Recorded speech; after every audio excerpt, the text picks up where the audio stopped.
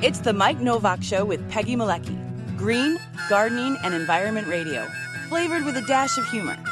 Welcome to intelligent, irreverent talk about plants and the planet they grow on. Your questions, comments, and participation are always welcome on Facebook and Instagram at The Mike Novak Show and at Mike Now on Twitter. Good planets are hard to find. Temperate zones and tropic climes. And true currents and thriving seas. Wind blowing through breathing trees. Strong ozone and safe sunshine. Well, good planets are hard to find. Good planets are in demand. Brought to you by Bartlett Tree Experts. Every tree needs a champion. Go to bartlett.com. Jet streams, perfect air. And here they are, Peggy Malecki and Mike Novak. Well, good planets are in demand. Right.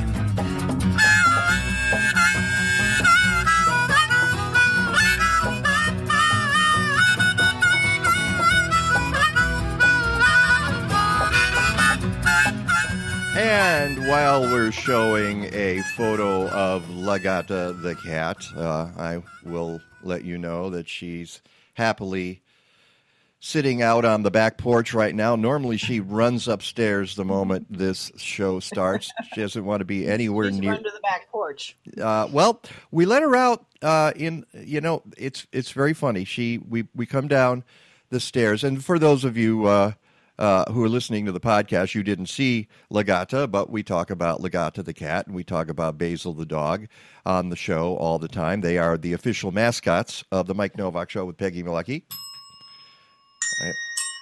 And I got to get these bells a little closer. When we get up on Sunday, she comes downstairs with us. She gets a little treat to start the day. You and Kathleen. Yep, and often she just goes and looks at the door as if the door will magically open to the back porch. Well, of now, course, she's a cat. She's a cat, I know. Well, I'm trying to train her to open the door so she can do it herself. Mm-hmm. And then she wanders out into the back porch, and today she's sitting there watching the birds at the suet feeder. I've decided as we're getting towards the end of the season, and there's still lots of stuff. It's so green. It's so crazy green in the middle of October. It's nuts. But I thought, we've got birds migrating, and we're going to tell a sad tale of a migrating bird later on in the show. I'm not going to do that now. I'm not going to start that way. But anyway, and she's still out there. I said, come on in. Show's about to start. And she said, nah. She's like, nope. No, not even that. It was just like, yeah, whatever. So she's gonna have to watch birds for a while because there's nobody to let her in right now. I'm not wandering back there. Well, I'm done. You're out there for a while. And my dog Basil's out on the front porch. He's got the ceiling fan on, and he's camped out. All right, so that's how we start our days. And how do you start yours? Welcome everybody to the show. Yes, and you did hear what I said. What? And what you said, it's October 10th. The ceiling fan is on. My ceiling fan is on. Your yard is green. My yard is green. I'm watching the cottonwood. We have the most magnificent cottonwood, not on our property, but across the alley. That tree is huge. And if it ever comes down, I'm moving. I'm done. I'm done with this neighborhood because it is so gorgeous. And it has barely begun to turn. I'm kind of surprised, and I think it's like going to happen overnight. It's going to be out, boom, like that. Yeah. And then all the leaves will be down, boom, like that. Well, as soon as the switch turns, it's.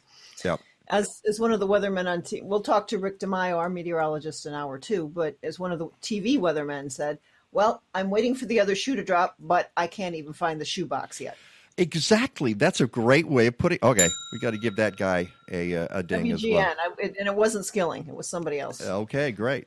Welcome to the show, folks. Wait, boy, I am so excited to have our guest on today, the woman who wrote this book of Sound Mind. This is a slight departure from what we usually do on this show, but it is the natural world, natural sciences. I got pitched on this and immediately said, yeah, I want to talk about this. This is so cool. And so Peggy and I have gone through the book, read all the footnotes. Actually, I have not read all the footnotes. I read a couple of the footnotes. I read a couple of them too, Yeah. but I read all the footnotes. I didn't read the references. There's even a glossary. Yeah, I love the glossary. We might just go through that and explain things to people. But we're talking to Dr. Nina Kraus, PhD, this morning, and I think, and I've got, as I mentioned in our social media, lots of visual and oral aids today. This is going to be a really fun show, so grab your coffee, curl up in front of your computer or your device, whatever it is, and or your cat or your dog or your... That's right. And as Peggy mentioned later on, of course, Rick DeMaio. Also later on, Peggy and I will be just chatting about various things that are going on in the world of gardening and the environment. So, without further ado, I'm going to wait till.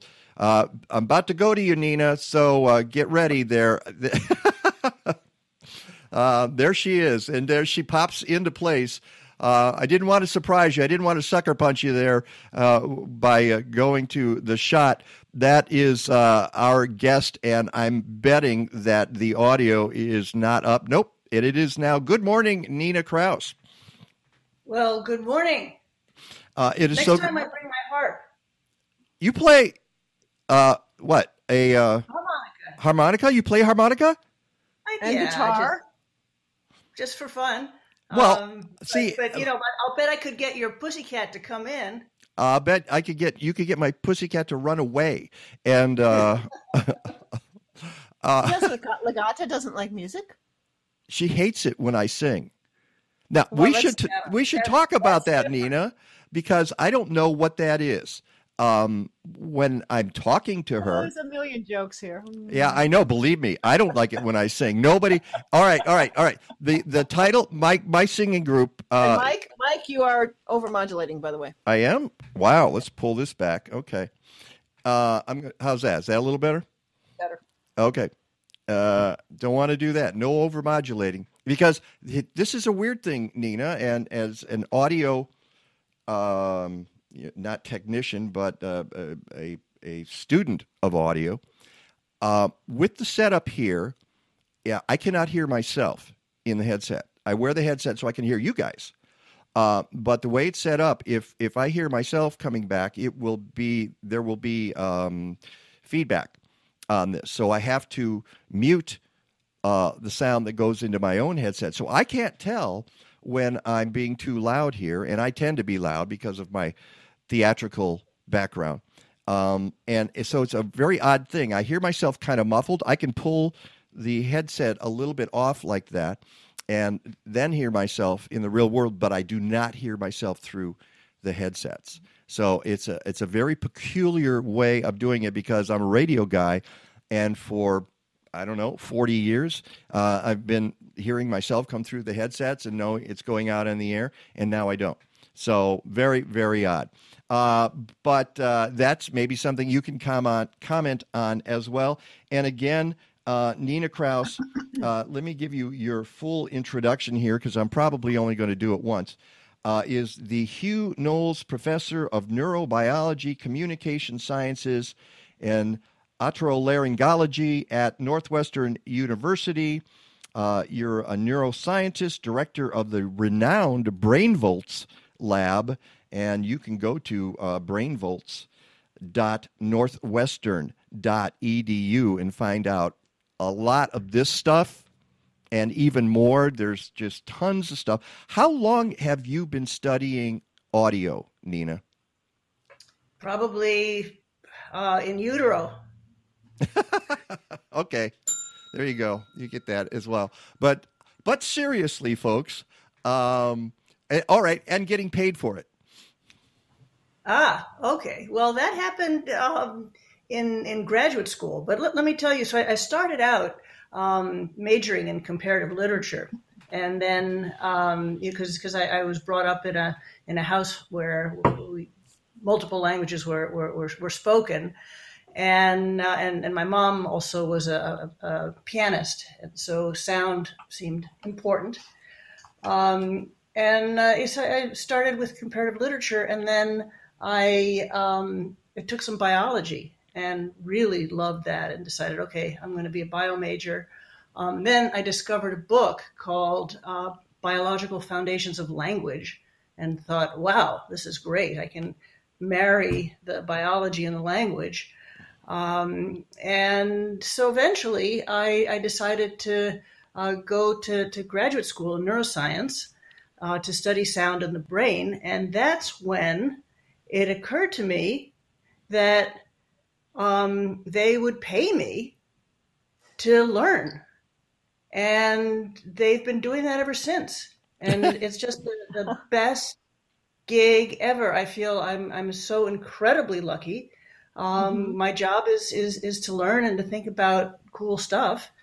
And you know, I started out, they gave me a stipend of $200 then, and my rent was $50 a month. And you know, I was set. Wow. You know, it's wonderful to do the things you like, and actually to get paid for them, which is even better when that happens. So let's get into this wonderful book about sounds and the brain. Or the subtitle, How Our Brain Constructs a Meaningful Sonic World. Right. And for some of us, it isn't so meaningful. But that is always the goal, I guess, is to construct a meaningful sonic world. You talk about how the process of hearing is not as straightforward as the old textbooks would have you believe. What do you mean by that? Well, what I mean is that, you know, I think we tend to look at things, even as a society, in a rather compartmentalized way. And so when we think about hearing, traditionally people think about the ear and connect it to the brain, and just within the context of the classical auditory network. But what it turns out, and really what my book is about, is that the sound brain, the hearing brain, is vast, much vaster than we have traditionally thought about it. So not only does the ear connect our brain to sound, but our brain connects all of us and our ear to all of the different processes that are going on in the brain. Let me just break this down for a minute, because the hearing brain, when I say the hearing brain is vast, I mean that it engages how we think, so what we know about sound, how we think, how we feel. You know, we all know that sounds evoke feeling.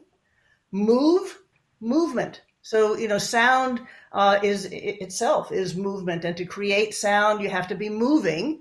Something has to move.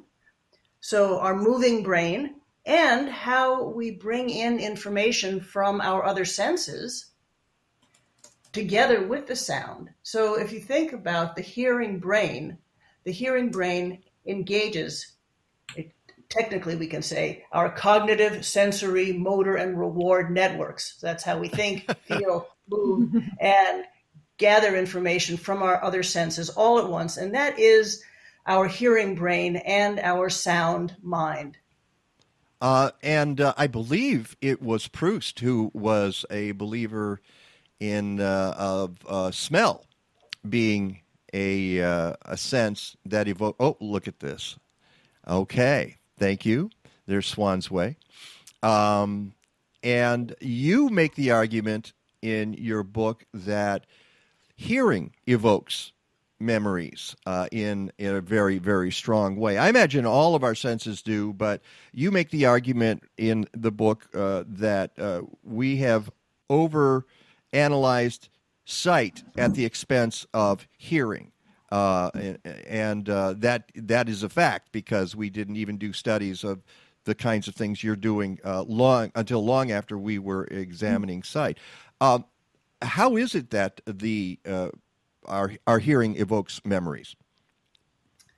Well, the hearing brain is vast, and it engages what we know. So it engages our memories very, very deeply. And you're right, our other senses do, and they do so in combination. But, we really, memory and sound are linked so very, very, very tightly. We learned how to, we learned our ABCs with sound, right? Mm-hmm. Historically, the bards sang what history was. There is a tight connection, and we need it from an evolutionary standpoint. If you think about, we need to make sense of sound for our survival. So, imagine you're any kind of animal and you hear a sound, and you need to be able to pull that sound out of the sonic scape and decide, is this something that I can mate with? Is this something that I can eat? Is this something that will eat me? And you learn, if you survive, you learn from experience. And so those memories are very important. And every time a particular sound happens, I was just thinking the sound of my neighbor's front door. It's just a sound I've heard again and again and again. And I can be anywhere and hear that sound, and I'll know what it is because I have the memory of that. You write about that in the book, and that was one of the places that I highlighted. It you say there's an ongoing conversation in neuroscience and philosophy called the binding problem. It boils down to a question of how the brain coordinates all its inputs, the sights, sounds, smells, tastes, and touches, guided by a lifetime of accumulated experience into a concrete whole. How does the combination of ever-accumulating sensory input produce the knowledge, that's my phone ringing, or I hear my brother pulling into the driveway? Yeah, where does the necessary unity come from? Somehow, the brain gathers information and binds it into a unified perception. And this is all done instantaneously. Yeah. Boom. Without even conscious thought. Absolutely. And my book has 80 pictures. It has 80 illustrations. 40 of them were created by Katie Shelley, who is an artist in living in Spain at the time. And we were going back and forth with all of these illustrations. And the reason I bring them up now is that there's one, I believe it's in the chapter called The Quest, but it's the one that you read from, where I talk about the binding problem. And, if you look at how sound enters the brain, and there's this nice illustration of how the sound enters the brain, and then there is this feedback network that is constantly feeding forward and back. This is very much a two-way street. And a very important part of the brain, I think very appropriately called the midbrain. The midbrain is really in the middle of the action because it gets information from outside all of our senses and from our thinking, feeling, moving. and brain, and brings all of this together such that with time, as we learn, we really are able to automatically hone in on what it is that is important and relevant, most relevant for us.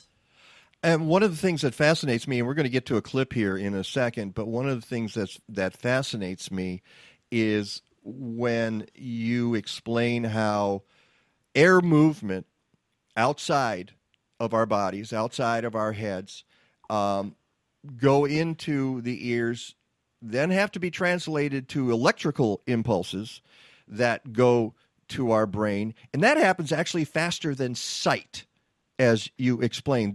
That's hard to wrap your head around, that it happens that quickly.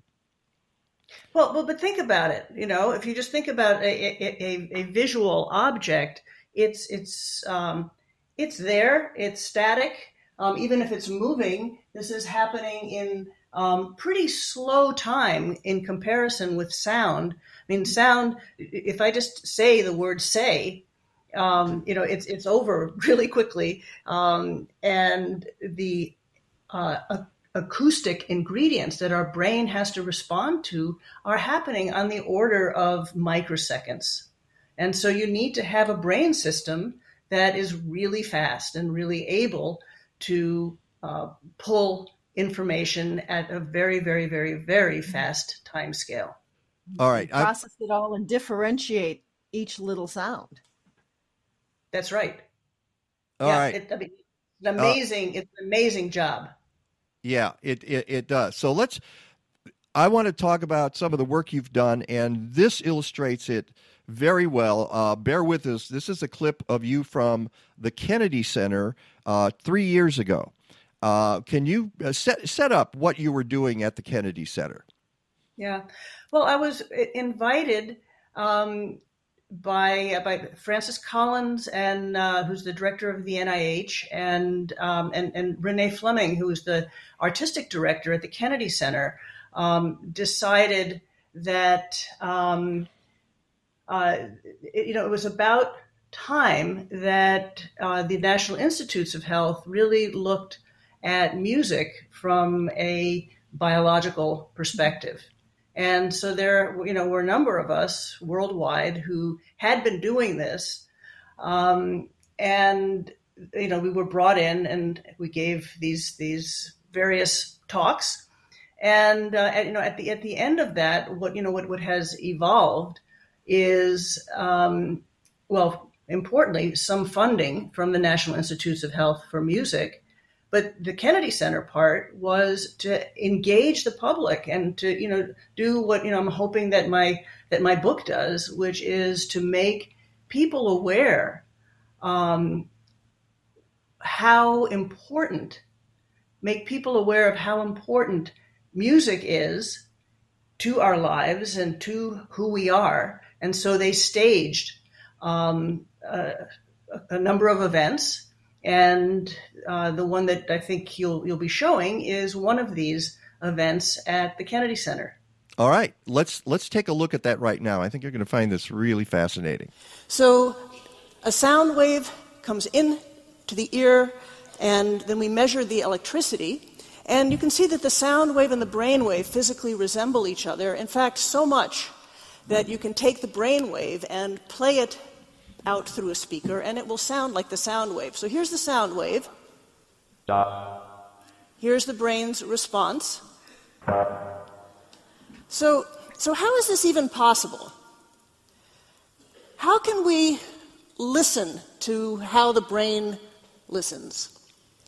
So imagine you're playing an instrument, and this is the movement of air molecules producing sound, and we're all used to the idea of translating sound waves into electricity through a microphone, and then we can play that through a speaker. We can then listen to those sound waves, and the currency of the nervous system is electricity. So with scalp electrodes, we can measure the brain's response to sound, and we now have an electrical signal which we can play through a speaker. So let me give you some examples. Sound waves and brain waves. First, you will hear a Rhodes piano playing funky music, and then you will hear the brain responding to those very notes.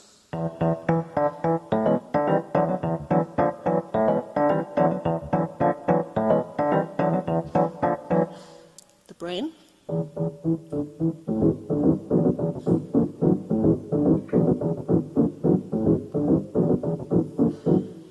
So we have a lot to work with.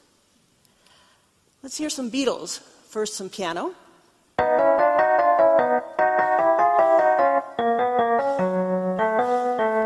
The brain.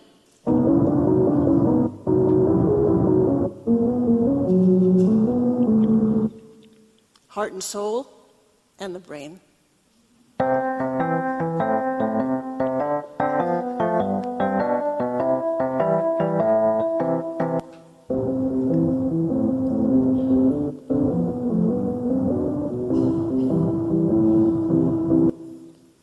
My all-time favorite.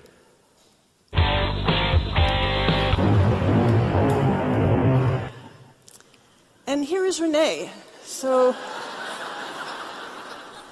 Renee will sing a few bars of The Sound of Music, and the last 3 words will be the response of the brain to her voice.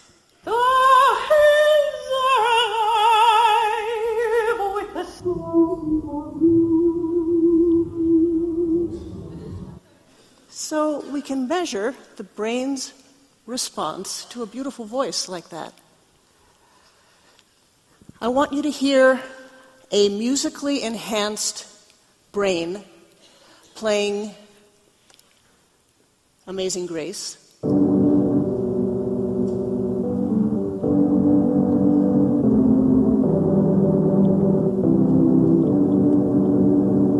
And now you will hear Amazing Grace played through a brain that has sustained a concussion.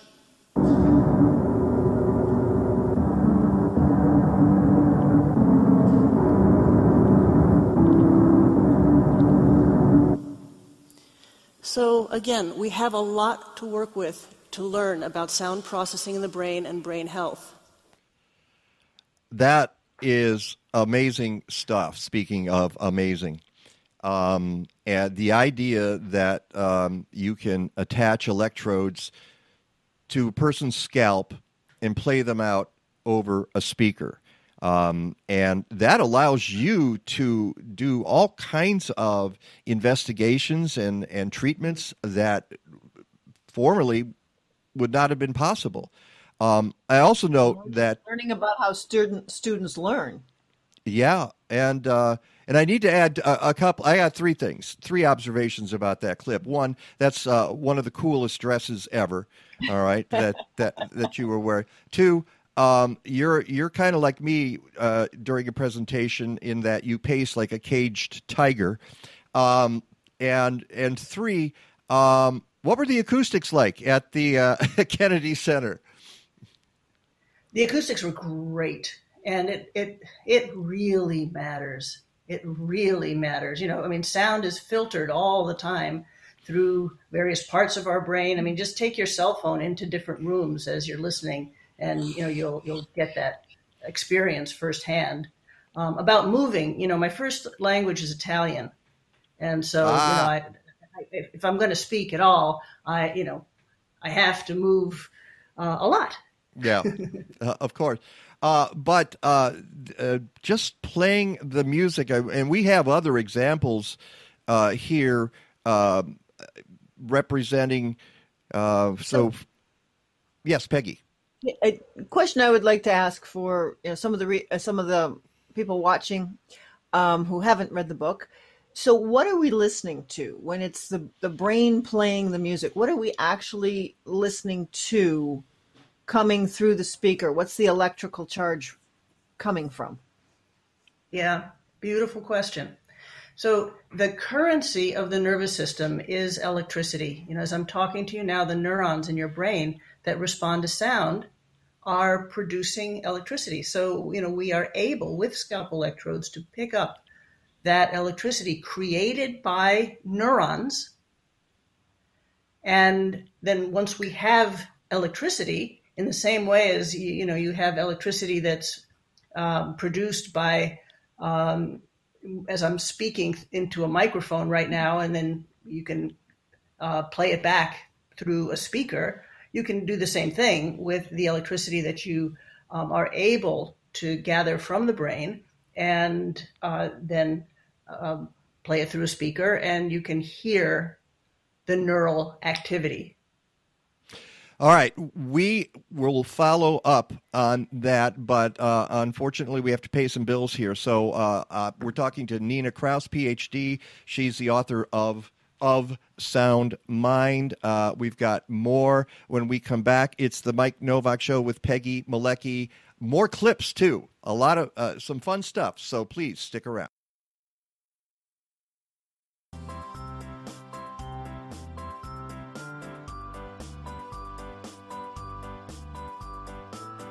This guy is a real jerk. He treats the preserves like trash, leaving a mess wherever he goes. The garbage goes in the can, jerk.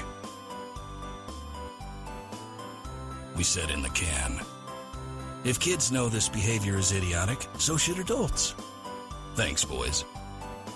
This definitely isn't the way to get rid of your trash. Hey, jerk, that's a garbage can, not a basketball hoop to work on your terrible shot.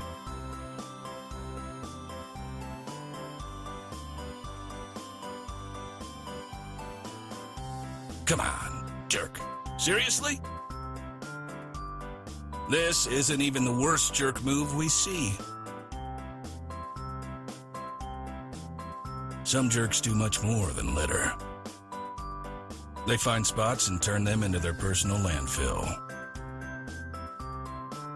Jerks like this are the worst kind of jerks.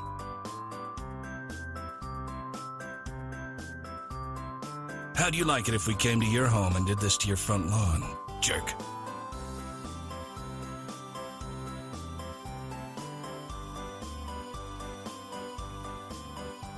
These jerks dump and run, leaving us to clean up their mess.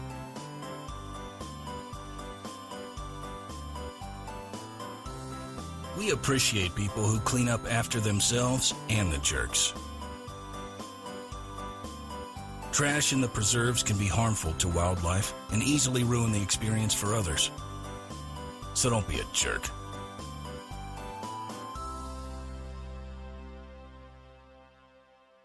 You can help slow climate change in 2021 by composting. And you don't even need a backyard. By composting communally in multi-unit buildings across Chicagoland, Collective Resource Compost has diverted 7,000 tons of food scraps since 2010. CRC brings you a fresh 5-gallon bucket or a 32-gallon neighbor tote with each pickup. You fill it with organic matter, they swap it out, and get it to a commercial composting operation. Fight climate change. Go to collectiveresource.us. And welcome back to the Mike Novak Show with Peggy Malecki. Here in the city.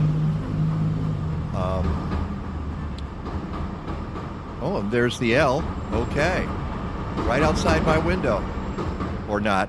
That's Nagata trying to get back in. Yeah, I think so. She's here. She's right under my feet now. But this is something I recorded the other day in anticipation of the show. We're in the city. We downtown. I was downtown. I had an appointment downtown, so just turned on the and here's the guy banging with the drums. And Nina, what are we dealing with here? By the way, it's Nina Kraus, author of Sound Mind. What happens to our brains when we're fighting to communicate over noise like this every single day of our lives? Oh, like so many things. I think one of the important points about sound is that it connects us. And it connects us to the lived world and to the living world. And if there's a lot of bracket, that will get in the way of that communication and that connection. And you notice, by the way, that the sound went away, and I went, and we do that all the time, don't we? Yeah. A lot of times, and you write about this in the book, you don't even notice sound until it's gone. And then you say, oh, that lawnmower was on, that air compressor was on, something else was going on. And then you notice it in the house or whatever, right. Yeah. You notice it by the absence of the sound. I think we live in a constant state of alarm that we aren't even aware of, because, these sounds that are, just the loud truck that's idling outside, or a very noisy compressor, it's there, and we're pretty good at tuning it out, so we think. We're not consciously aware of it, but as you mentioned, the minute it goes off, you breathe this sigh of relief, because we really need to have. First of all, we need to be able to hear our thoughts. We need to be able to hear each other, and we need to be able to connect with the world in a way that that is meaningful. And I think that again, from a deep evolutionary root, how. If what you're hearing is maybe the sound of an avalanche far away, how can you pay attention really to what you're doing, and how can you feel calm if you're hearing this roar in the background that is distressing to us biologically? And that's what I like to say. And really, the book is all about how our sound mind is so interconnected, again, with how we feel, how we make sense of the world. So what we need to do is to honor our sonic environment and to curate it in a way that makes us healthiest. Well, speaking of the sorts of things the brain and audio do for us, and ways they trick us. Let me show this. This is fascinating. This is from the BBC, but it's something, again, that is you mentioned in the book. Most of these clips, I would read, and you would say, oh, you need to go look this up. Well, of course I did. I was immediately on YouTube and trying to find these busy clips. Watching Snowball the Cockatoo, for example. Oh, we're getting to Snowball the Cockatoo in just a bit. But this is fascinating. Ba, ba, ba. Have a look at this. What do you hear? Ba, ba, ba. Ba, ba, ba. But look what happens when we change the picture. Ba, ba, ba. Ba, ba, ba. Ba. And yet, the sound hasn't changed. In every clip, you are only ever hearing ba with a B. Ba, ba, ba. It's an illusion known as the McGurk effect. Ba. Take another look. Ba. Concentrate first on the right of the screen. Ba. Now to the left of the screen. Ba. The illusion occurs because what you are seeing clashes with what you are hearing. In the illusion, Sorry. Let's go back here. Sorry about that. That is amazing stuff. Also, what is the brain doing at that point? Yeah, again, it brings up the binding problem, if you will. It's not a problem. It's a glorious feat that the brain does. Is it really binds information from our senses, and it binds information also to what we know. And in fact, if you know that the guy is just saying it, or that the audio is constantly ba, you can look at the dude producing the tha sound, and you will hear ba, because you know that and you know what to listen for. And it's very important, and this is something that we do throughout our lives, is we learn what to pay attention to, we learn what to listen to. Our sound mind is one that changes constantly throughout our lives based on our life in sound, which is, again, why it is so important for us to be making the best decisions for our sound minds and for the sound minds of our children educationally and socially. Another aspect of sound and the brain that you write about in the book is rhythm. You have this very brief paragraph about how much fun it is to hear a child being out of sync and not getting the rhythm right. But I've got a story about that, and it's my mother, who had this Playmaker, whatever they call it, the Wurlitzer organ at home that she got later in life, and she would get up there and consistently be off the beat. And my brother and I were, because we were both singers, musicians, and we're just amazed that she could not seem to get on the beat. And it was sweet, actually, but a little disconcerting to us. And then you write about Willy Wonka and the Chocolate Factory, and this scene that was set to drums. Can you set this up just a little bit for us? Yeah, when you think about rhythm, you often think about music, but in fact, there's so much rhythm in speech and in language. And in fact, some kids who have difficulty learning language or learning to read also and have difficulty with various rhythmic skills. But this clip that I think you'll show really illustrates beautifully the connection between rhythm and language. All right, and it is. You'll see the screen on screen. You'll see the scene from the movie, and then you'll see the drummer who is playing the rhythm of the speech, done by two excellent actors, by the way, which also helps because good actors have better rhythm. To prove that, just watch a good actor do Shakespeare. But you can even do it in contemporary language. So watch this. Mr. Wonka, I am extraordinarily busy, sir. I just wanted to ask about the chocolate. The lifetime supply of chocolate for Charlie. When does he get it? He doesn't. Why not? Because he broke the rules. What rules? We didn't see any rules, did we, Charlie? Wrong, sir. Wrong.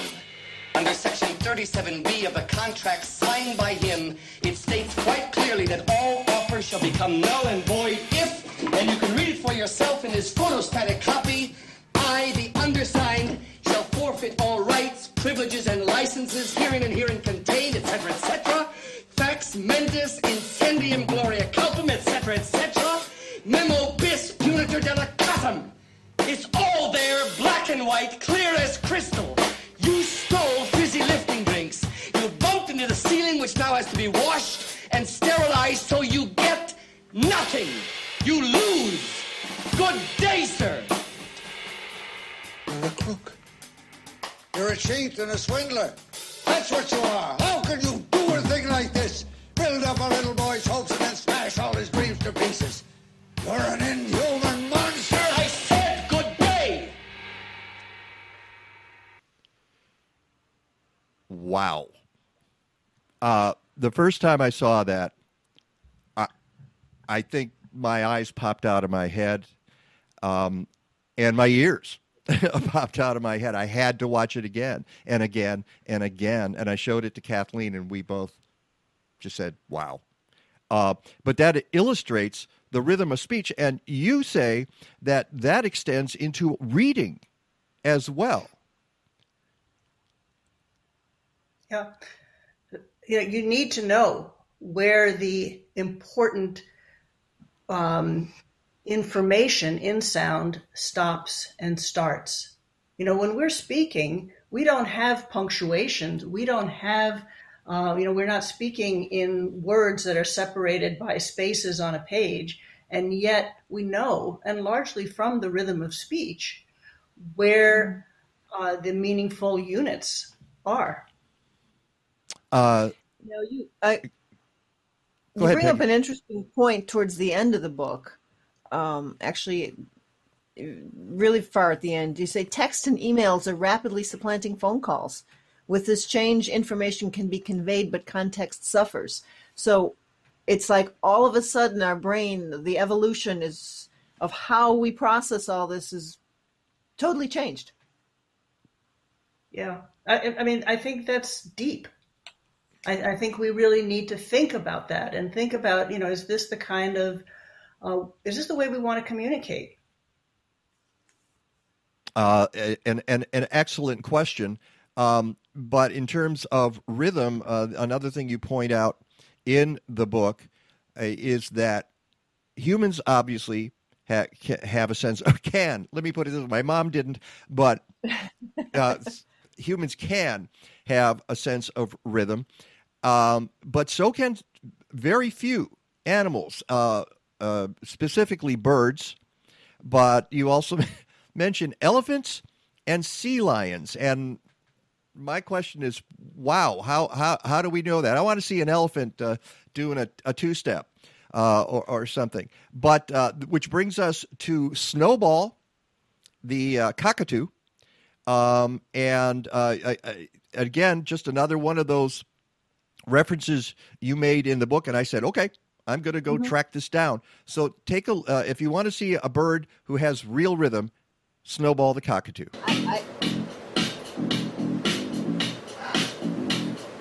Yeah, go Snowball.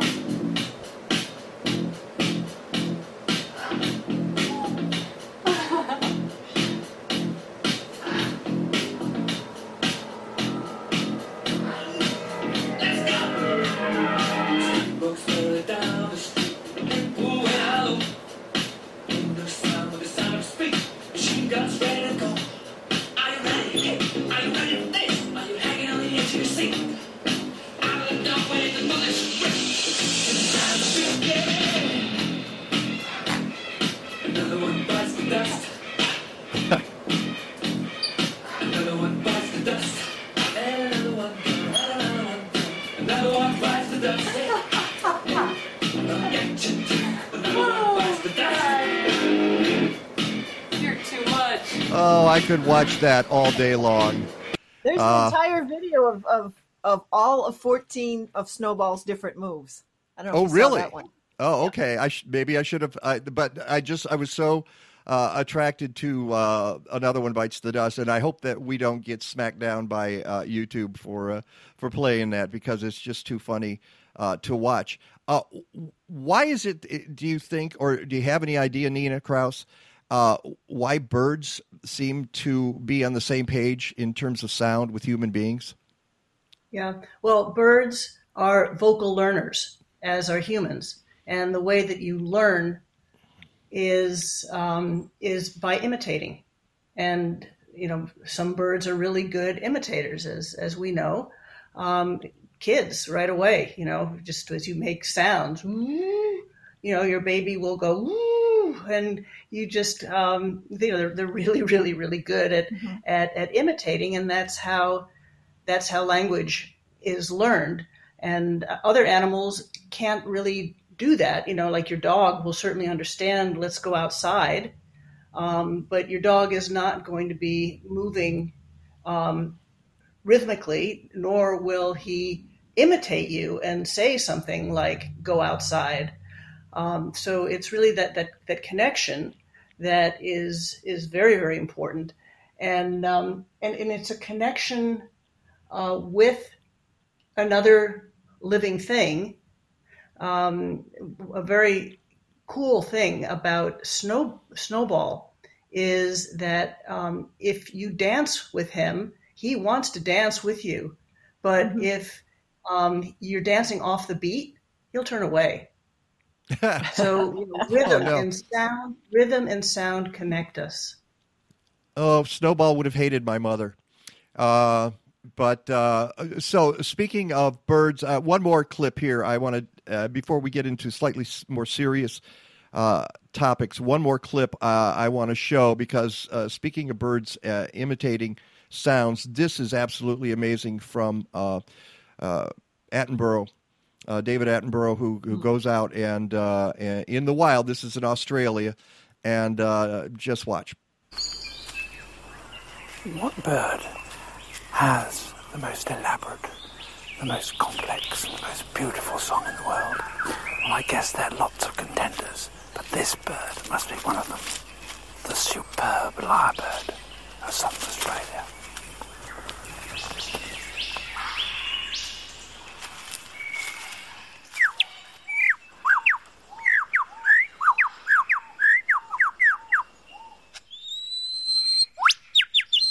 He clears a space in the forest to serve as his concert platform.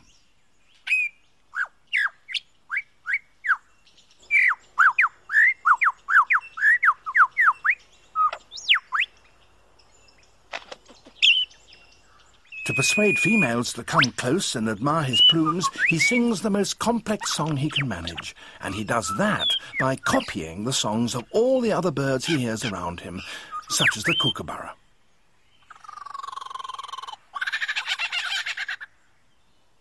It's a very convincing impersonation.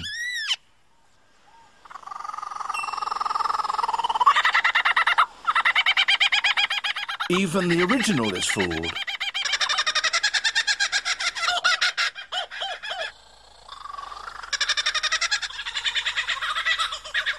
He can imitate the calls of at least 20 different species.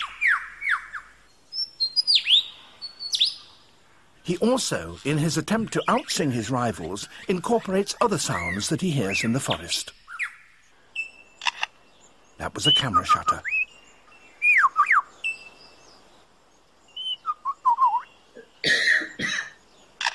And again. And now a camera with a motor drive.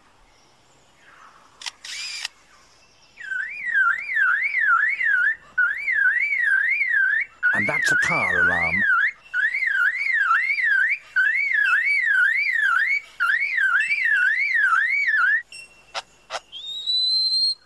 And now the sounds of foresters and their chainsaws working nearby.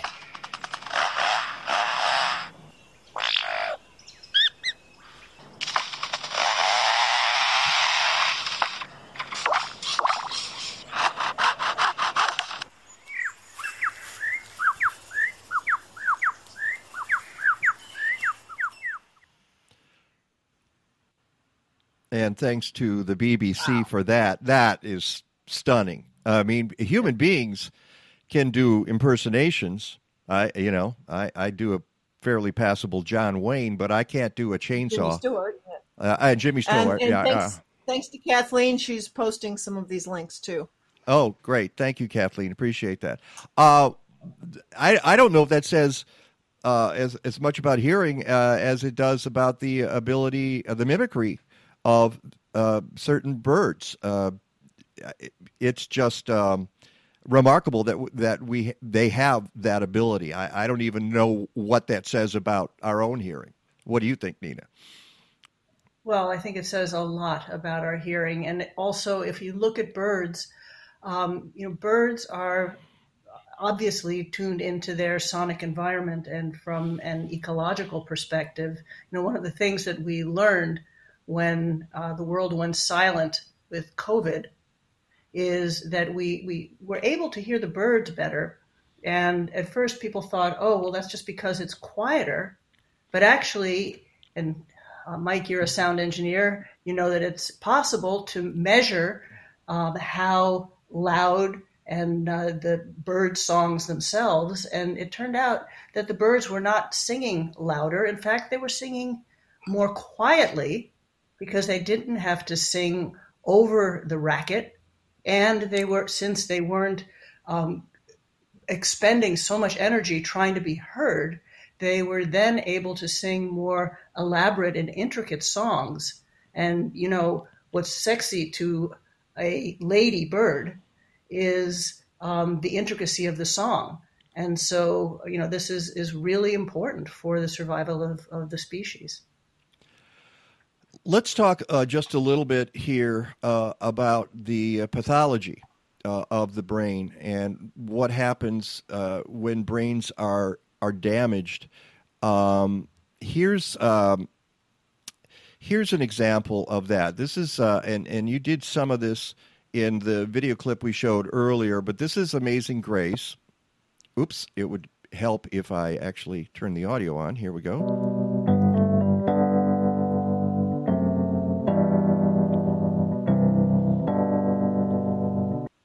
All right. This is Amazing Grace, brainwaves that you recorded coming out from what you call a hurting brain.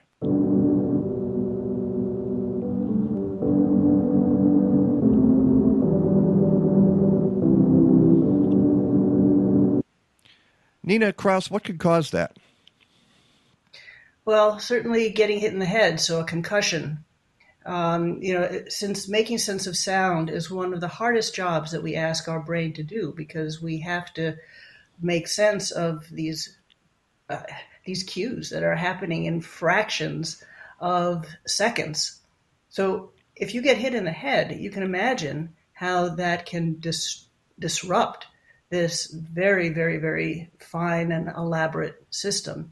And we've been studying our athletes at Northwestern University, our elite Division I athletes. We have a grant through the National Institutes of Health where we've been studying all 500 of the healthy athletes, males and females across all sports, at the beginning and at the end of every season.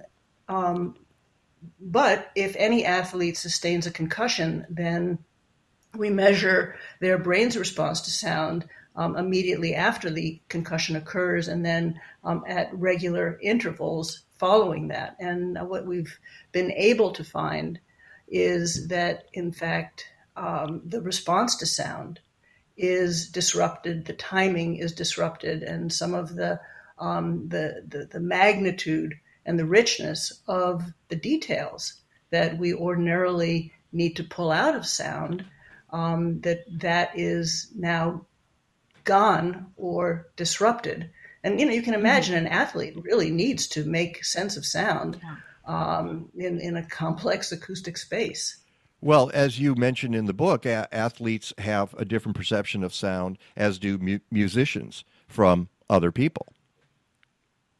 Yeah, that's right. So one of the things that we we're able to do, since we are measuring the responses to sound in these elite athletes at the beginning and at the end of every season, we took 500 of these athletes, and we wondered whether any of the ingredients of sound would be enhanced the way they are in musicians and in bilinguals. First of all, you should know that sound has ingredients, the same way as a visual object has a texture, size, weight, and color. A sound also has ingredients like pitch and timing and timbre. And one of the reasons that sound is so often overlooked is because it is invisible. And we've learned that musicians are especially good at enhancing the harmonics in sound, and they pull out certain parts of timing extraordinarily well. And this is very, very important, not only for music, but for language. For the difference between a B and a P is a millisecond, microsecond change in harmonics and in timing. Bilinguals also have enriched sound processing, and they particularly are able to enhance the fundamental frequency of sound, which is important for pitch. And we wondered, well, did the athletes have any particular enhancement in any of the sound ingredients? And they didn't.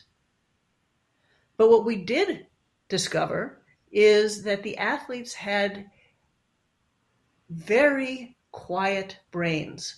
So, as I said, the currency of the nervous system is electricity, and there's always, the brain is always on. And if you can think of the disorganized electricity that is happening as a form of static, the athletes have less of that. They have very quiet brains, enabling them to hear all sound ingredients with greater clarity. So to me, it's really interesting that, this is why it's so fun to be a biologist and to be looking at sound, because the bilingual, the musician, and the athletes all have enhanced processing of sound, but they do it in different biological ways. It's interesting, and we're almost out of time here. We're actually out of time, but I'm going to run over just a little bit anyway because this is too fascinating. I intuited that being bilingual had advantages. I didn't know what they were until I read your book, but I have always regretted. I grew up in a bilingual household, Polish, except my parents spoke Polish, did not teach us the language. I wish they had. And I've always felt it was a missed opportunity. And I just intuited that there's something good about that. If you know more than one language, it's got to help you some way. And you're showing this in your research. Yeah. In fact, the bilingual mind seems to be more flexible in dealing with complex tasks that involve quick decision making. And we've done a bit of work in economically impoverished areas where we have looked at people's responses to sound who can be disrupted by poverty.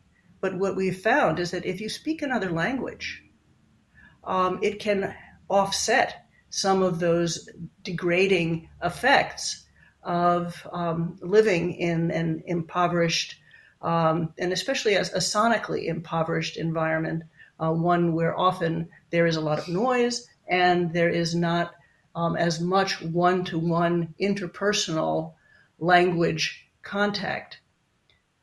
Music also can help offset this neural signature, if you will, of poverty. So, again, sound is so important and it's so under-recognized. And there are things that we as human beings can do in our society. We can really make choices educationally for learning another language. We can honor that. We can make sure that every child gets a musical education.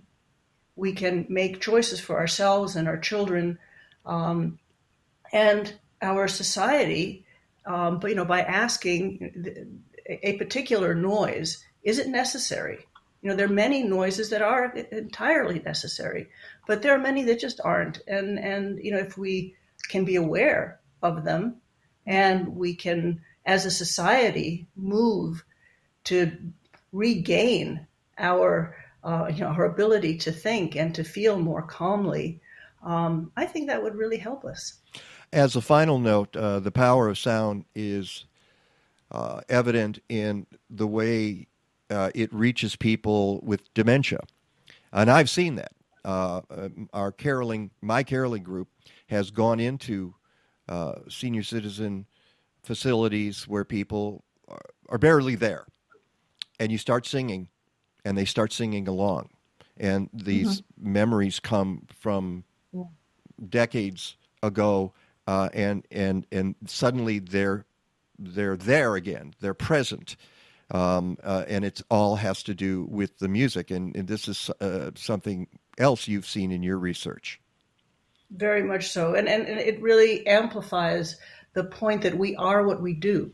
So if we spend a lot of time making music, for example, or engaging in positive ways with sound so that we are strengthening our sound mind, we strengthen what we know, we strengthen those memories, and we do know that based on what we have learned and what we have spent our time doing, the connection between sound and memory is very, very deep, and often in people who have a hard time remembering much of anything, will still remember the music that they know how to make. And, I want to shout out to, there's a PBS clip on Tony Bennett, and he has Alzheimer's, and his ability to make music is really remarkable. And by making music, you can bring him, you can bring anyone. You don't have to be Tony Bennett.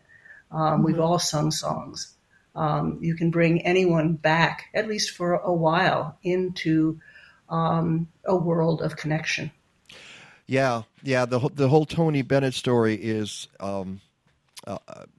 really, I keep saying amazing, but he can perform where he can't do other tasks, but he apparently still has the chops. And once he's in music, patterns are there. Yeah, even though he's in the midst of Alzheimer's, he can still do that. They won't let him perform on stage anymore, but he still. I think they're still recording with him, if I'm not mistaken.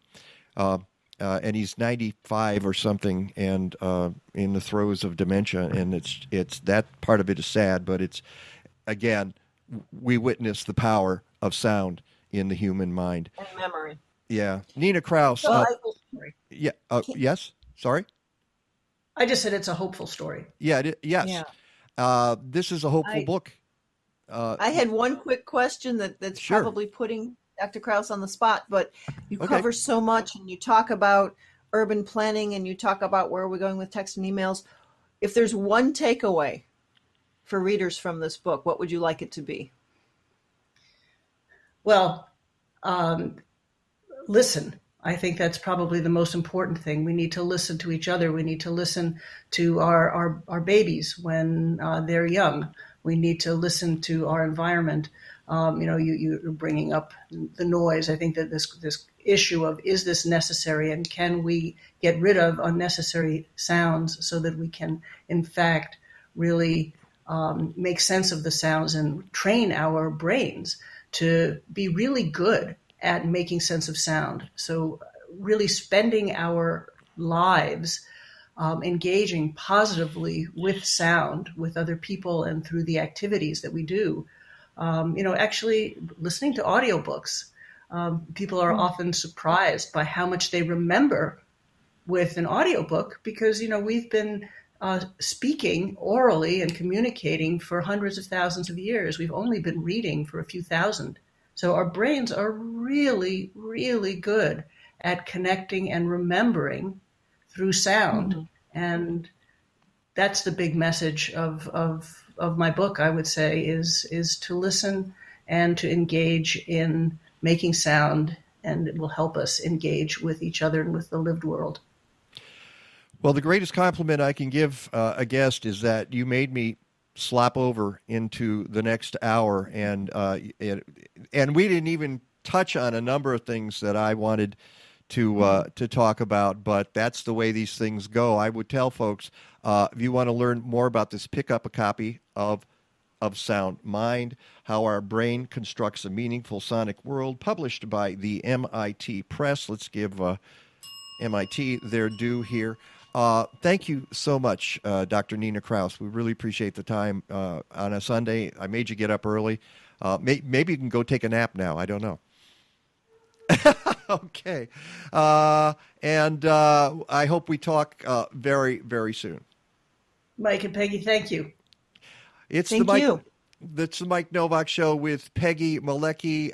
More to come. Please stick around. Hey, Vic Nakashima here at Bartlett Tree Experts, and today I'm out here in the field with Scott Anderson, certified arborist. Scott, what are we doing today?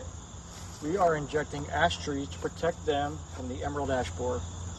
The emerald ash borer was first found in the United States in 2002, accidentally brought over from Asia in woodpacking material. Since then, this pest has spread to nearly all native areas of its preferred host, the ash tree. All native ash are susceptible, and they can die within 1 to 3 years of the initial attack. The damage comes from the larvae, which hatch and bore through the bark into the sapwood. Then as they grow, they chew S-shaped galleries into the phloem and cambium, severely damaging the tree's vascular system. So how do you treat for such a pest? Well, today what we're doing is we're actually injecting the ash trees on this property. So we're actually drilling holes in around the root flare of the tree, setting a plug in there with a little diaphragm, and we actually fill those plugs with material. That material goes up through the tree and And for 2 years at a time, it protects the tree from the emerald ash borer. So you're actually drilling into the tree to put the material into the vascular system. Yep. The material we inject into the stem works its way up the tree and makes the tissue beneath the bark toxic for the ash borer without causing unintentional harm to pollinators and other wildlife. So the method of injecting, is there anything beneficial about that method? Yeah, so the material's only going into this tree. It's not going to affect anything else around it. Whereas if you were spraying, you got to watch wind and also what's around, because you don't want the material you're spraying to affect beneficials or get onto, plants that aren't yours, could be your neighbors. Mm-hmm. Or patio furniture. Anything. Kids, pets. Vegetable garden. All right, so that's it for now. I want to thank Scott for his time and telling us all about injecting ash trees to treat for the emerald ash borer. Welcome to the Mike Novak Show with Peggy Malecki. Green, gardening, and environment radio with just a soupçon of humor. Or is that a dash?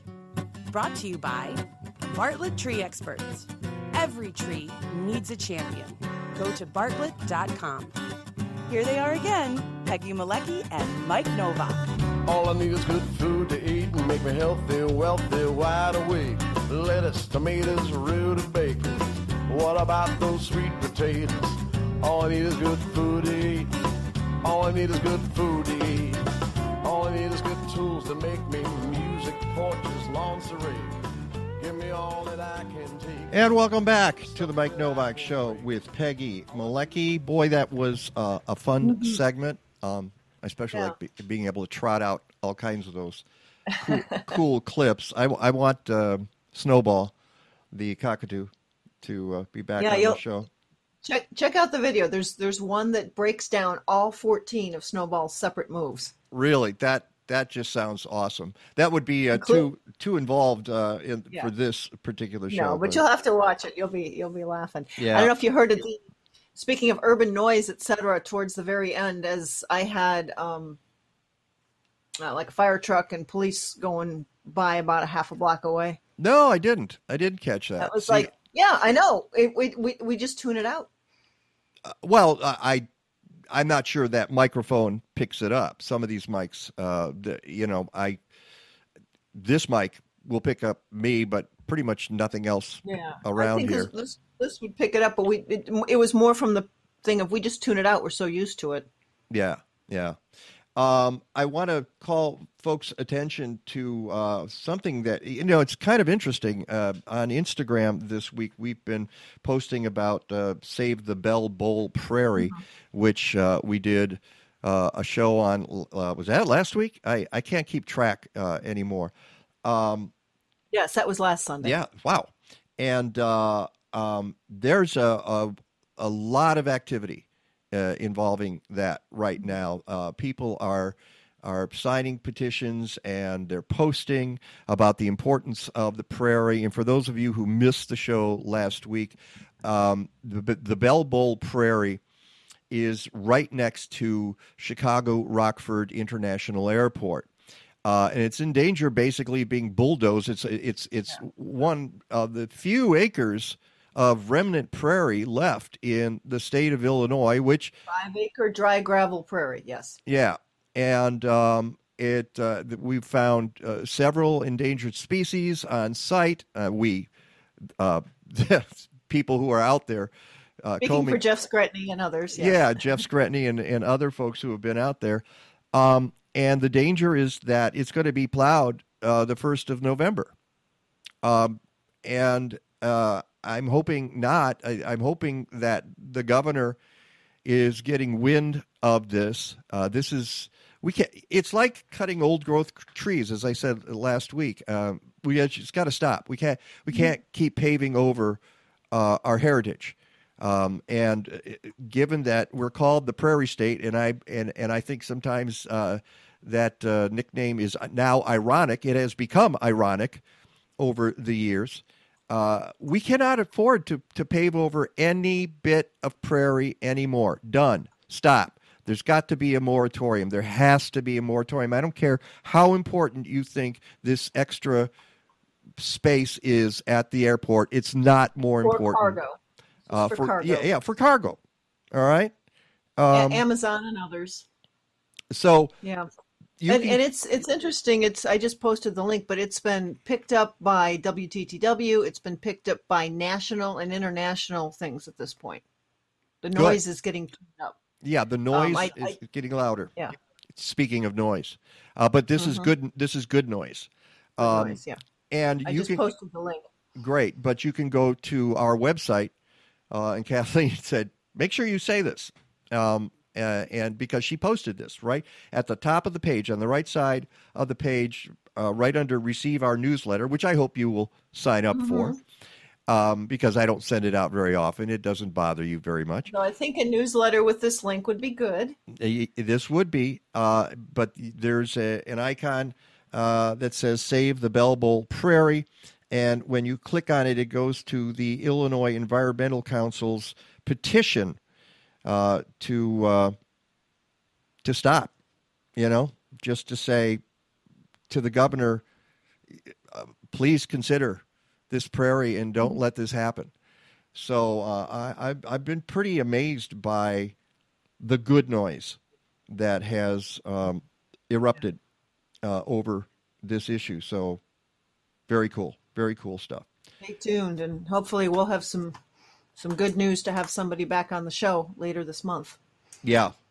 Then there are other things. I'm going to my list. Well, ahead, I was Peggy. just watching the Bartlett spot talking about Emerald ash Ash. borer. Right.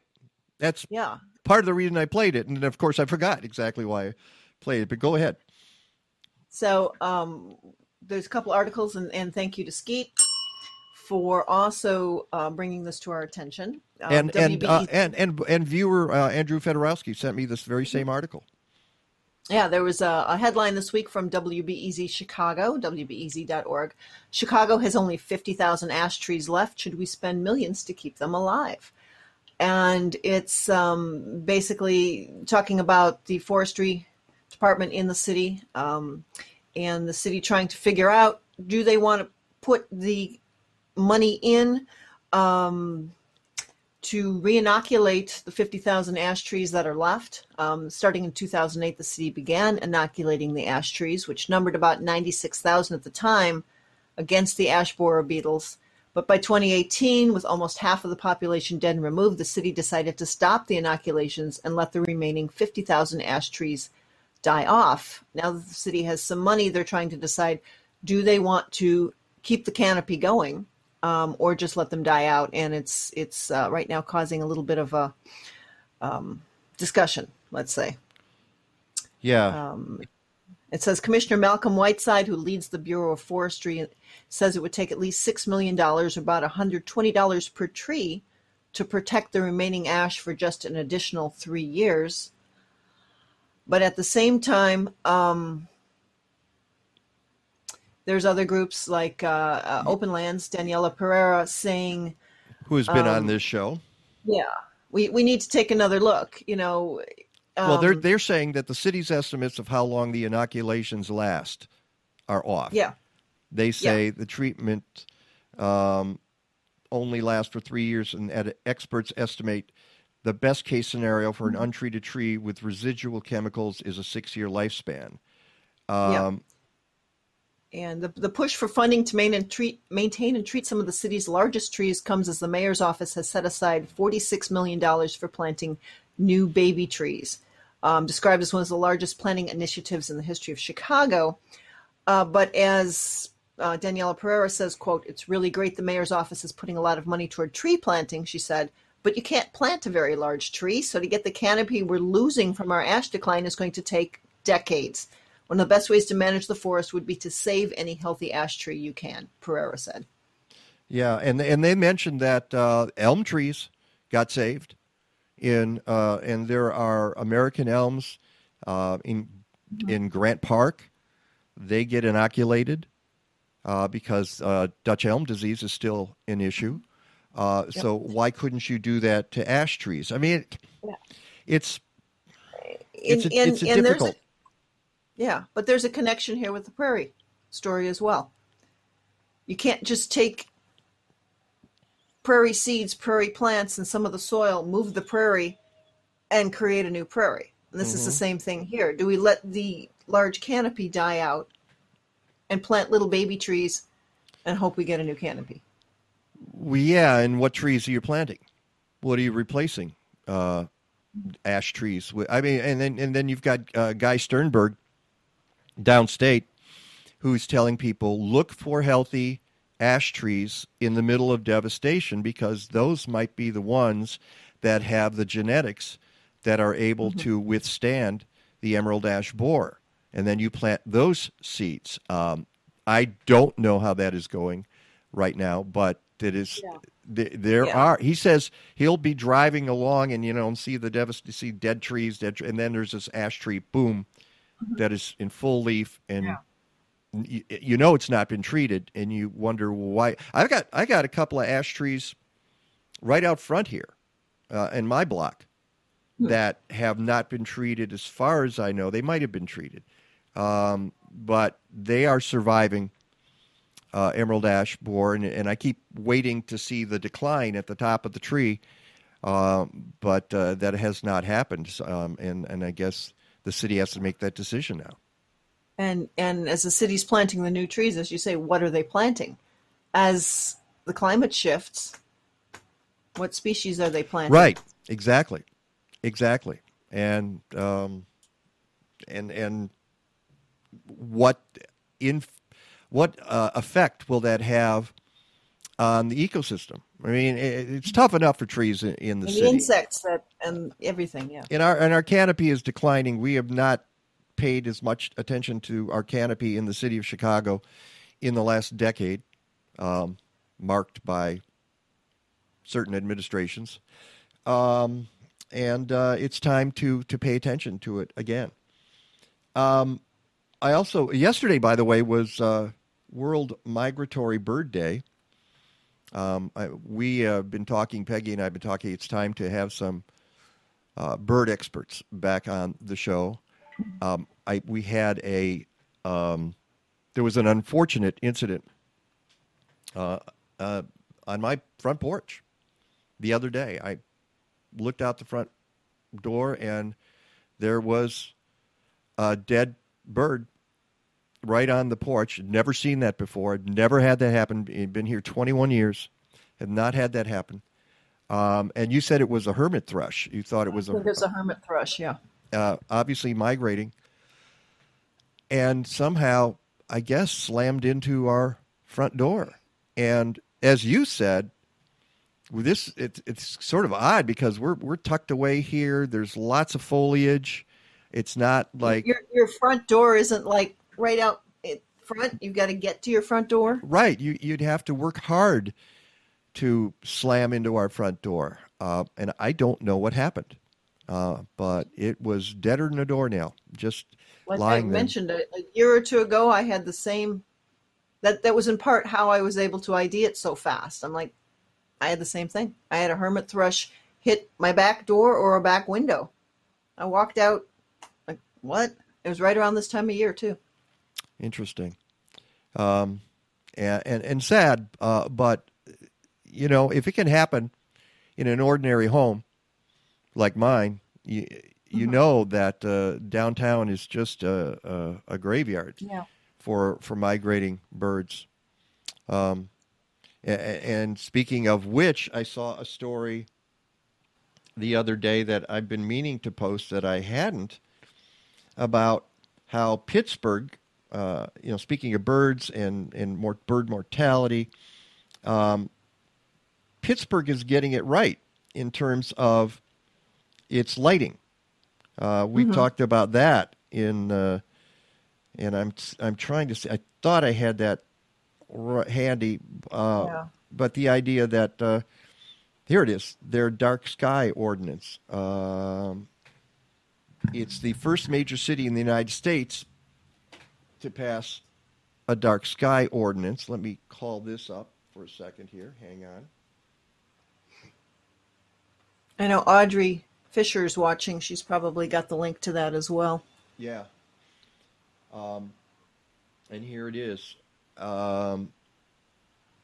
In September 2021, Pittsburgh became the first major city to rethink how urban lighting will be conducted, passing a dark sky ordinance, not only for the visibility of the night sky, but also to use less energy, to help plants and animals by maintaining a crisper day-night cycle, to reduce glare for better night vision, and to benefit those in poorer neighborhoods who are disproportionately negatively affected by wasteful overlighting.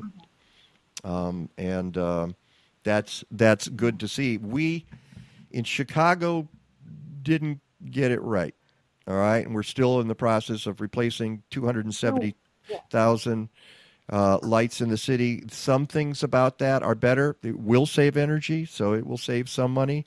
But the brightness and the skewing towards the blue end of the spectrum was really not addressed. As you remember, several years ago, we went out and did a test with a lighting expert. We dragged along Alderman Scott Wagasback with us on I think it was an chilly April night. And it was a chilly evening. Yeah, Monica Eng was out there with us. Yes, who now works for Axios. She's no longer at WBEZ, so I've been getting the Axios daily headlines from Monica Eng and her partner, whose name I cannot remember right now. So, but we could have done it right, and lots of folks tried to get the city to pay attention to this, but they weren't having it. They weren't going to listen.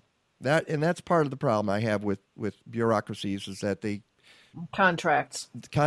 Yeah, I'm pretty sure they had the lights bought. They were stored somewhere in a warehouse, and they weren't going to even entertain a notion that you could put a more effective light up in the city of Chicago. So, what can I tell you? Yeah. The other thing I wanted...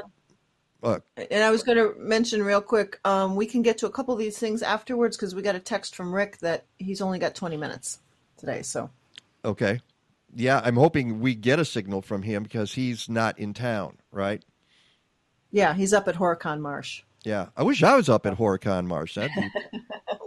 listening to birds and not the lawnmower I'm hearing out the window right now. Yeah. I got word from Katie Tricoli at WRWO Radio in Ottawa that their festival was a success, the Fresh from the Midwest. Unfortunately, Mother Nature opened up on them about 1 p.m., so they had to cut it short, I guess, by a few hours. It was the thunderstorm was the big issue down there. Yeah. But I also saw that WRWO has it. You can go to their website and see some of the clips. Great. I haven't done that. I didn't realize that. I saw that go by on Facebook. Okay. And we didn't, I was going to mention this oil spill in California, which is rapidly... Speaking of birds. Yeah, because dead birds are beginning to wash up. Yeah. And I saw, there was something on the news last night that I saw, and I haven't seen it in print yet. So this is the Southern California oil spill based on a pipe breaking. That this pipe has been compromised for more than a year, they're finding. That it's an underwater oil pipe. Line 5 comes to mind. That's been compromised for more than a year. It was known about, and it finally gave way. Doesn't surprise me because when you have an oil pipeline, it's going to spill. And at the same time, we have Line 3, Enbridge Line in Minnesota, which is essentially had its work completed. So now it's pumping tar sands. I read an article somewhere, maybe heated. I think it was Emily Atkin maybe wrote about this and said that if you look at the good that the Biden administration did by shutting down the Keystone XL and the bad that comes from this new pipeline opening, it's a wash. So basically, we've stood still. We're in the same place, and Line 5, much as it's Michigan governor's trying to goes under away, the straits saying, goes under the Straits of Mackinac. That's the Line 5 And now the Canadian government's saying you can't do that. Yeah. Yeah. Well, I'm hoping the governor of Michigan has other ideas. All right, we're going to have to see if we can get Rick DeMaio here for a little bit. I have no idea what the signal will be like when he checks in. It's always. But he sent a pretty picture in text. Oh, did he? It's that's true. There, I did get that. Yeah, it's a gorgeous. Email that picture to yourself and post it. You know what? During the break, I'm going to send it to myself and see if we can pop it up here so people can see where Rick is this morning. We'll be right back. It's the Mike Novak Show with Peggy Malecki. Life is an ocean, streaming alone, ripples of motion, hitting us all. Yeah. Dive in, your time to win. Our hearts all in. Let's let the fun begin. Take a dive, take a dive, take a dive.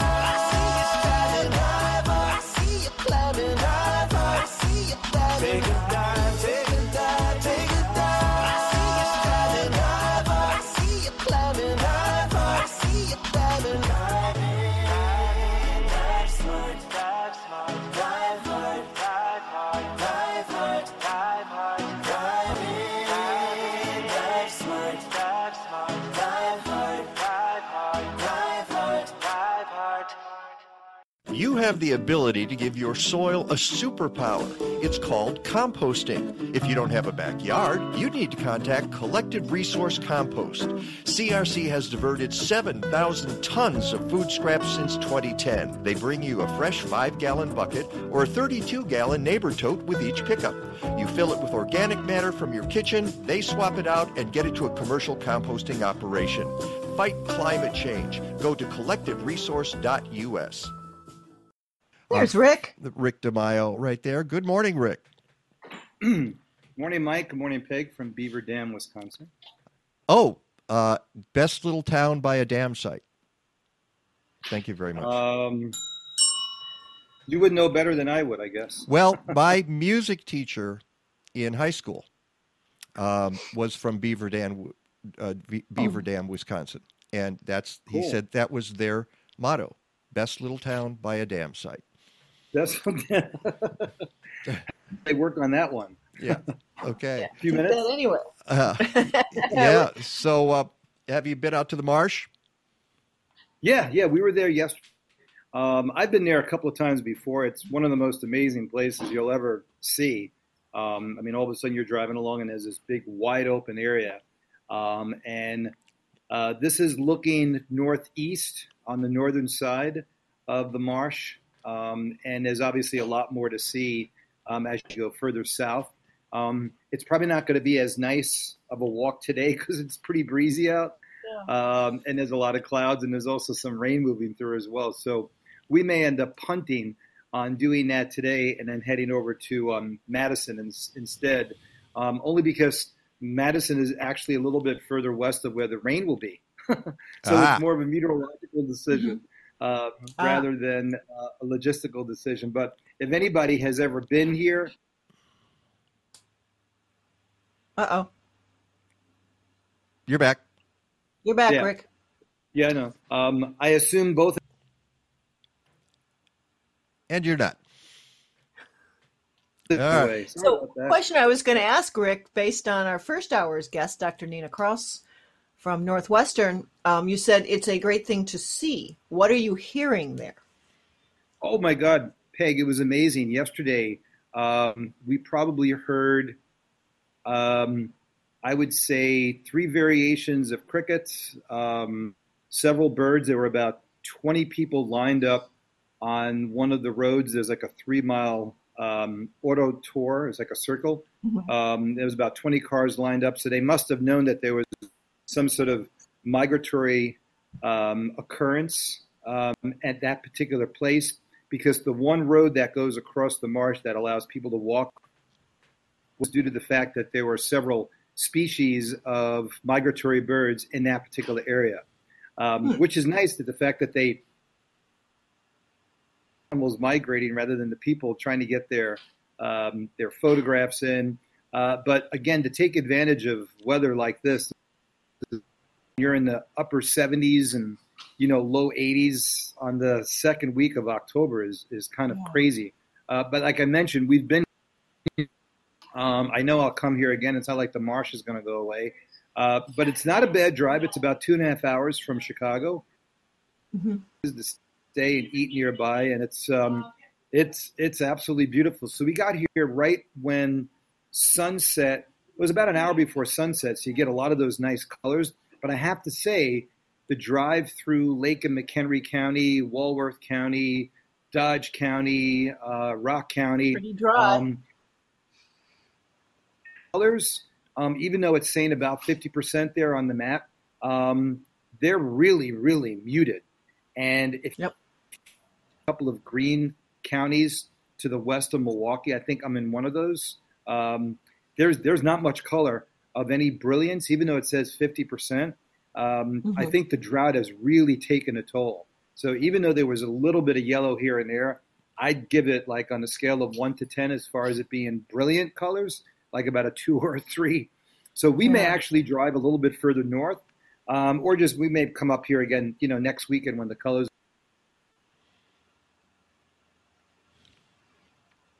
A lot of the yellows are probably walnuts.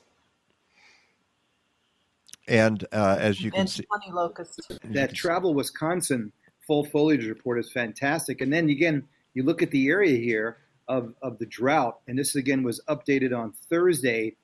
Extreme drought now across Lake, McHenry County, parts of Racine, Kenosha County, and then severe drought all the way through, northern Illinois up to about the Janesville area, and then moderate drought through Madison. But you know what?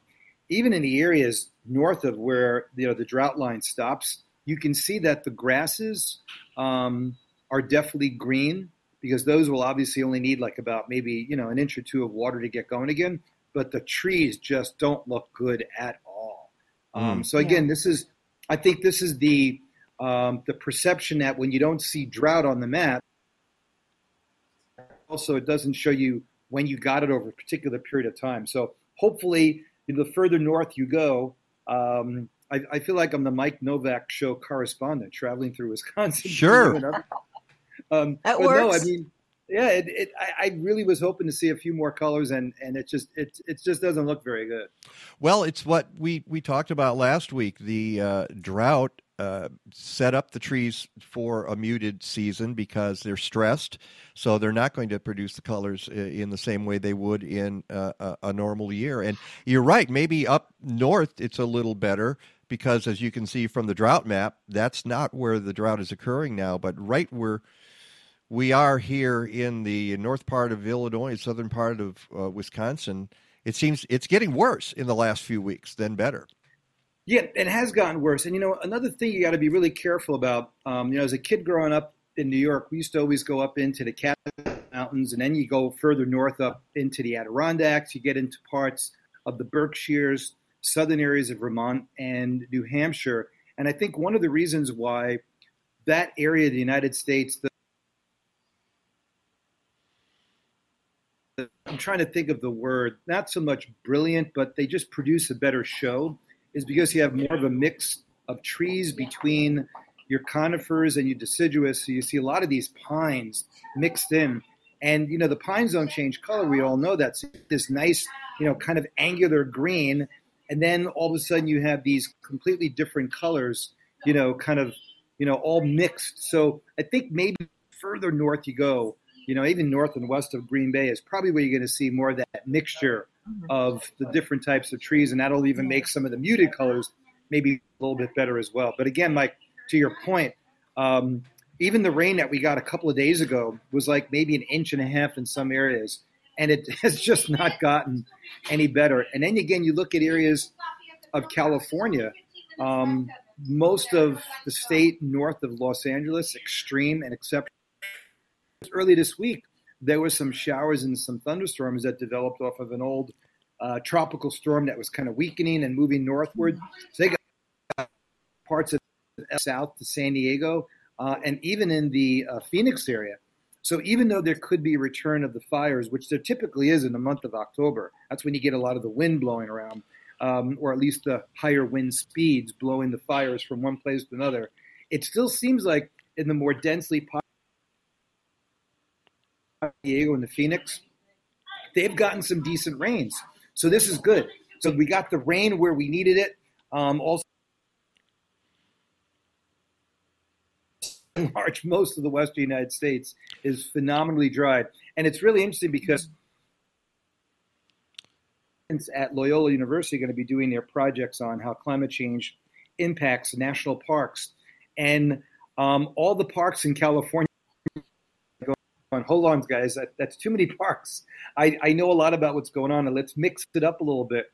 So we have students doing Yosemite, we have students doing Redwood National Forest, and then up into Oregon, as well as the Grand Canyon. So they're part of their job as reporters, in a sense.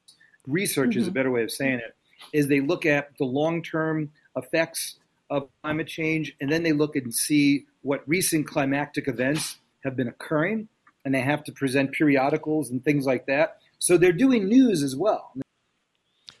I would suggest the Olympic National Park in Washington State. Yeah, no one chose that. No, kind of. And again, I know it's a great park because you can look at the glaciers as well. But they did choose one park. I believe it was Mount Rainier, which is okay. But I think Olympic is a little bit better because I think it has much better access to the park. And they're going to be looking at not only the revenue that comes into the park, the surrounding area, but also mitigation efforts the parks are using to help the park recover after some of these climatic events. Well, that's why I suggested Olympic, because they had that horrible heat wave this year, and they were very dry, and that's an area that gets a lot of rain, and I would wonder what the consequences of that were in the Olympic National. There's a higher elevation. Yeah. Different. Yeah. There's a bunch of different ways that they can approach this. You got to remember, a lot of these kids, they're taking not going to turn you into tree-hugging, granola-head liberals in a week or weather weenies. So I gotta remain objective to the fact that when you got 5 kids doing one project, they got to divvy it up in a certain way, and hopefully they'll hit a double or a triple. I don't expect them to hit home runs, but okay. as long as they learn, as long as they appreciate, they'll learn something and have a good takeaway. All right. Yeah, and real quickly, I always tell them the day that I saw a graduate student walking into the map room at the University of Wisconsin with a shirt that said "Go climb a glacier," and I said, "Where is that?" He said, "Glacier National Park." And I was 21 years old, and I'm like, I want to go climb a glacier. And I say, I want you to have that moment. I want you to be inspired. I want you to have that epiphany that is outside of the classroom, that is associated with what you learn and what you may want to do once you're done with school, before your life becomes, rigid with a job and a parent and being a parent, and where the world is at your fingertips and you gotta use it. So I don't want to get too preachy to them sometimes, but I don't want them to think, 5 years climate change class. Okay, let's take a quick look at a couple of maps here. This is rain ending October 8th. Peggy mentioned that she got how much, Peggy, did you get in your yard? Almost 2 inches over about 3 days, including yesterday morning's rain, which came out of the blue. And I got about 1 inch out of both days of rain. So she got a little more than I did. Yeah, and you can almost see there's like a little bit of an area from southern Will County rotates northward. So we had this upper low that was over us for 2 days, and then it kind of moved northward a little bit. But southern Will County and northern Kankakee County had 3 inches of rain in about a 24-hour period. That rain actually rotated all the way to the north and west over Lake County. And then the stuff that came in on Friday came in from the north and west. And then we had a bit of came through early Saturday morning that may have woken you up and it was like a broom, a heavy shower. But again, this was all us last week and literally latched on to the deep moisture. We had dew points in the upper 60s around here, which is really remarkable for this time of the year. And I think that's also one of the reasons why, and I know I got that information buried somewhere down below, is why our lake water temperatures have remained so warm. Oh, At 66, Actually, I have got that, which is kind of cool. Very cool. That's just amazing. This No, is- very warm, not very cool, very warm. Now, this is from, there's two charts here that are fascinating. This is a comparison to the lake water temperatures to last year, October 1st. Of this year, it was 66. Last year, 61.7. October 2nd, 66. I mean, they're all like 66, 65 this year, and all the ones from last year are in the lower 60s or upper 50s. So that's quite a difference. Yeah, so, I mean, if you do the math just for October 8th, we are 8 degrees warmer than we were last year. But the long-term average, I think, which is another graph, shows that we're about 6 degrees above normal. In addition to that, look at the change from October 1st last year to October 8th last year. It dropped about 3 degrees, and that's generally what it should be doing. The fact that we didn't drop in a period of 7 days, and I've been talking about this for about a month now, is because we've been really warm, very humid during the overnight period in the month of August, and no rain. Rain will always cool you down because those clouds are up at about 4,000 or 5,000 feet, and those raindrops are basically can easily drop. I think there's another one after this. I went back and looked at 2012, and this link is available to anybody to use. 2012 was when we had our all. When we had our what? Say that again, Rick. 2012 was the year we had a warmest lake water temperature ever. We were 78 degrees in the first week of August because that was the year we had the super drought. That was the year that the lake literally dropped almost 3 feet. Over the course of 2 years, we had 46 days above 90. That's the second all-time highest. We had 5 days above 100. That's the third all-time highest. And notice at the beginning of the month, we were 63, but by this time, we're already down to 59. So we're even ahead, like literally the trend of the warmest summer ever. So when people say, oh, the lake's warm in mid-October, you can have a normal summer, but as long as you remain really warm in the second half of September and the first couple of weeks of October, you can stay pretty darn warm. So what this shows you also is that the changes that occur in Lake Michigan are not directly related to long-term events. They're really more so related to shorter term. Again, so when you look at the reasons why our lake went down so much this year, it was because we were in you look at the reason why the lake went up so much 2 years ago is because we were in really, really wet conditions over a 2-year period of time. So people directly relate climate change to what's going on the lakes. That's not true. And it doesn't mean that you don't believe in climate change. It just means that you got to do your research a little so you can get a more fuller understanding of what's going on with the Great Lakes on a shorter time span. Absolutely. And speaking of rain, this is the 7-day outlook ending October 14th. Yeah, so this basically begins on Friday, ends next Friday. And it shows that we'll get some rain today. There's a bunch of showers to the south of us that are trying to get themselves going. They'll kind of fall apart a little bit. But then there's another band that's going to set up during the day on Monday.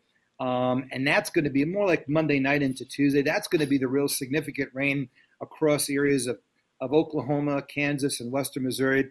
And there's going to be a major severe weather outbreak later on today and into tomorrow in that area. We have not had much in the way of severe weather in the deep south in probably 3 months. But that's going to change today, and eventually that rain will get to us. You notice it's not going to be, a dent in the long-term dryness. The pattern stays cool and dry across much of the northern Rockies. That's the 6 to 10 day precip, and I think the next one continues this drier pattern literally through the next week. So even though we cool off a little bit Monday and Tuesday, we go right back to being warm again for Wednesday and Thursday. So a real deep trough out west. Look at all the wetness. Oh, I can go back to that a little fast. Yeah. Very, very, beneficial rains from Northern California up into Oregon and Washington. A lot of this is just shore flow that you typically get this time of the year. So they're going to get some really beneficial rains in that area, which is why you probably won't hear much about any. I mean, literally for the rest of the year in parts of Oregon and Washington. But for us, it basically stays dry. And the next few maps are probably the temperature maps showing incredibly mild weather up in the Northeast. And by the way, where I am up here in Wisconsin, all the signs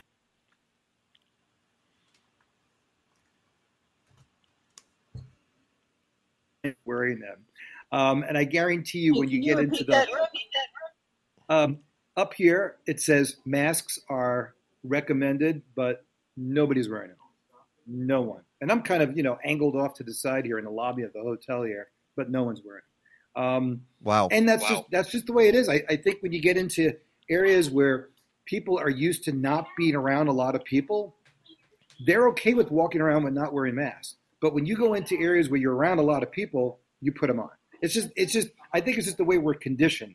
It's more city urban dwellers because you're around a lot of people, the mask goes on. When you're in an area where there's not a lot of people, you don't wear them. And that's just the way it is. And then again, the reason why I was talking about this is because the weather has been so nice in the Northeast and will continue to do so. By the way, they have been very, very wet across much of the Northeast. And one of the things I was doing on Friday, I literally took 4 webcams from New York, New Hampshire, and Maine and showed them to my students. And the colors across northern areas of Vermont and Maine are just fantastic. Hopefully, this nice weather across New England will really help their local economy because they were completely shut down with COVID last year. And the fact that the weather has been so nice. And, a lot of people who took early retirement, they don't go leaf watching on the weekends. They do it Monday through Monday. It's 7 days a week. So hopefully this kind of weather will help their local economy as well. So, I know you got. I'm hearing myself, and that's hard. I know. Yeah, I got about a minute or so, but that's okay. Let's do a forecast then, and we can let you go. Yeah. So, got up to 80 degrees yesterday. The overnight low this morning, I think, made it down to 68. If that's the case, then that ties the record for the warmest low temperature of October. And of course, those records go all the way back to 1871. And why did they go back to 1871? Because on this date, 50 years ago, 150 years ago. What did I say? 50 years ago? Yeah, you said 50 years ago. Right. All right, Rick, get it together. 150 years ago. All right. And yes, the Great Chicago Fire. And what's really amazing about the Great Chicago Fire is just about an hour and a half north of where I am in Beaver Dam was the Peshtigo Fire. That fire was much, much worse. So while the Great Chicago Fire in the history of the United States, the Peshtigo Fire was 10 times worse from a standpoint of fatalities because over 3,000 people died. So guys, think about this. 1871, 3,000 people die in farm country, Wisconsin. That meant that the fire had to be probably 10 times the size of the one in Chicago, covered a much, much larger, acreage. The Chicago fire was 2,000 acres, over 20,000 acres. And it showed you the vastness of the drought and the heat wave that was going on that particular year. So again, weather and really, really windy weather as well. So the Peshtigo Fire, which I'm sure a lot of people know about, was so much worse than the Great Chicago Fire. So the reason why I bring that up is all of our weather records begin in 1871 because the ones that were in the National Weather Service office in downtown Chicago were burnt up because the National Weather Service office was in City Hall.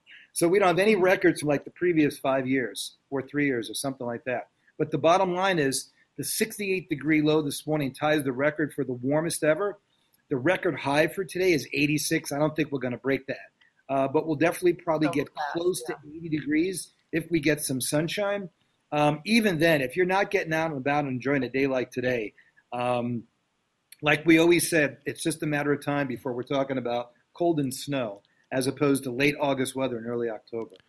Yeah, California's already gotten snow, so enjoy it. Yeah, I saw that. Yeah, was it Mono County, Peg? I'm not sure where they were showing it on the news last night of all the snow that hit part of California. Yeah, somewhere in the Sierra Nevada mountains, yeah. So when you get rain on the West Coast, it's usually snow in the mountains, which is good. Good news for them to get snow. Again, that's short. That's a very, very brief period of time. It can easily go back to being warm and dry. Get outside today. Do something. Go take a walk. Go listen to the birds. So, I'm doing my part. Yes, you are. And give us a forecast for the next week. So, so cloudy, near 80 today, maybe a little bit of rain. Rain tomorrow, mid-70s. And then looks like dry weather, low 70s for Tuesday. Then right back and a little bit more unsettled by the end of the week. And I know I'm breaking up there, so hopefully someone was able to read my lips. Except you froze. So you said it was dry, and then what happens at the end of the week? End of the week, more unsettled by the time we get to next weekend. Yeah. Okay, and when do we break this string? I think that, we have what we call Indian summer, but this has just not stopped. It has just gone right across, which is what's so odd about it. Yeah, I mean, Indian summer, you need to have a frost first. We haven't been below 50 degrees yet. It's crazy. So we have to redefine Indian summer. Right now, I don't see anything really getting cold around here until the end of October. And we could talk more about long-range forecasting and hurricanes next week. But right now, the tropics are quiet, which is nice. Okay, good. All right, enjoy the Horicon Marsh, and we'll talk to you next week. Sounds good. Glad I was able to greet you guys from Beaver Dam, Wisconsin. Best little town by a dam site. Send photos. That damn beaver. Okay. Talk to you later, Rick. All right. There he goes. And we do have a comment from a listener. Yes. That is now false summer. It's not Indian summer. It's false summer. So it's false summer. So I see, and I thought about that, and I thought, is that an insult to call it Indian summer? It doesn't seem like it, but I don't know. But look it up. False summer, I guess we'll figure that out. All right. Woo. Okay. Want to thank Nina Kraus, PhD, for being on the show today. That's right. Go get the book of Sound Mind, How Our Brain Constructs a Meaningful Sonic World. Thanks to meteorologist Rick DeMille. Thanks to Kathleen for all the help she did this week. Thanks to Legata, who's disappeared, came inside and disappeared. And to Basil the dog, who's probably still on the porch. So until next time, I guess all we've got to say is go green or go home.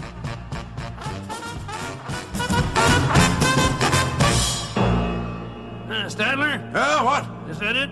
Yes, it's over. How'd you like it?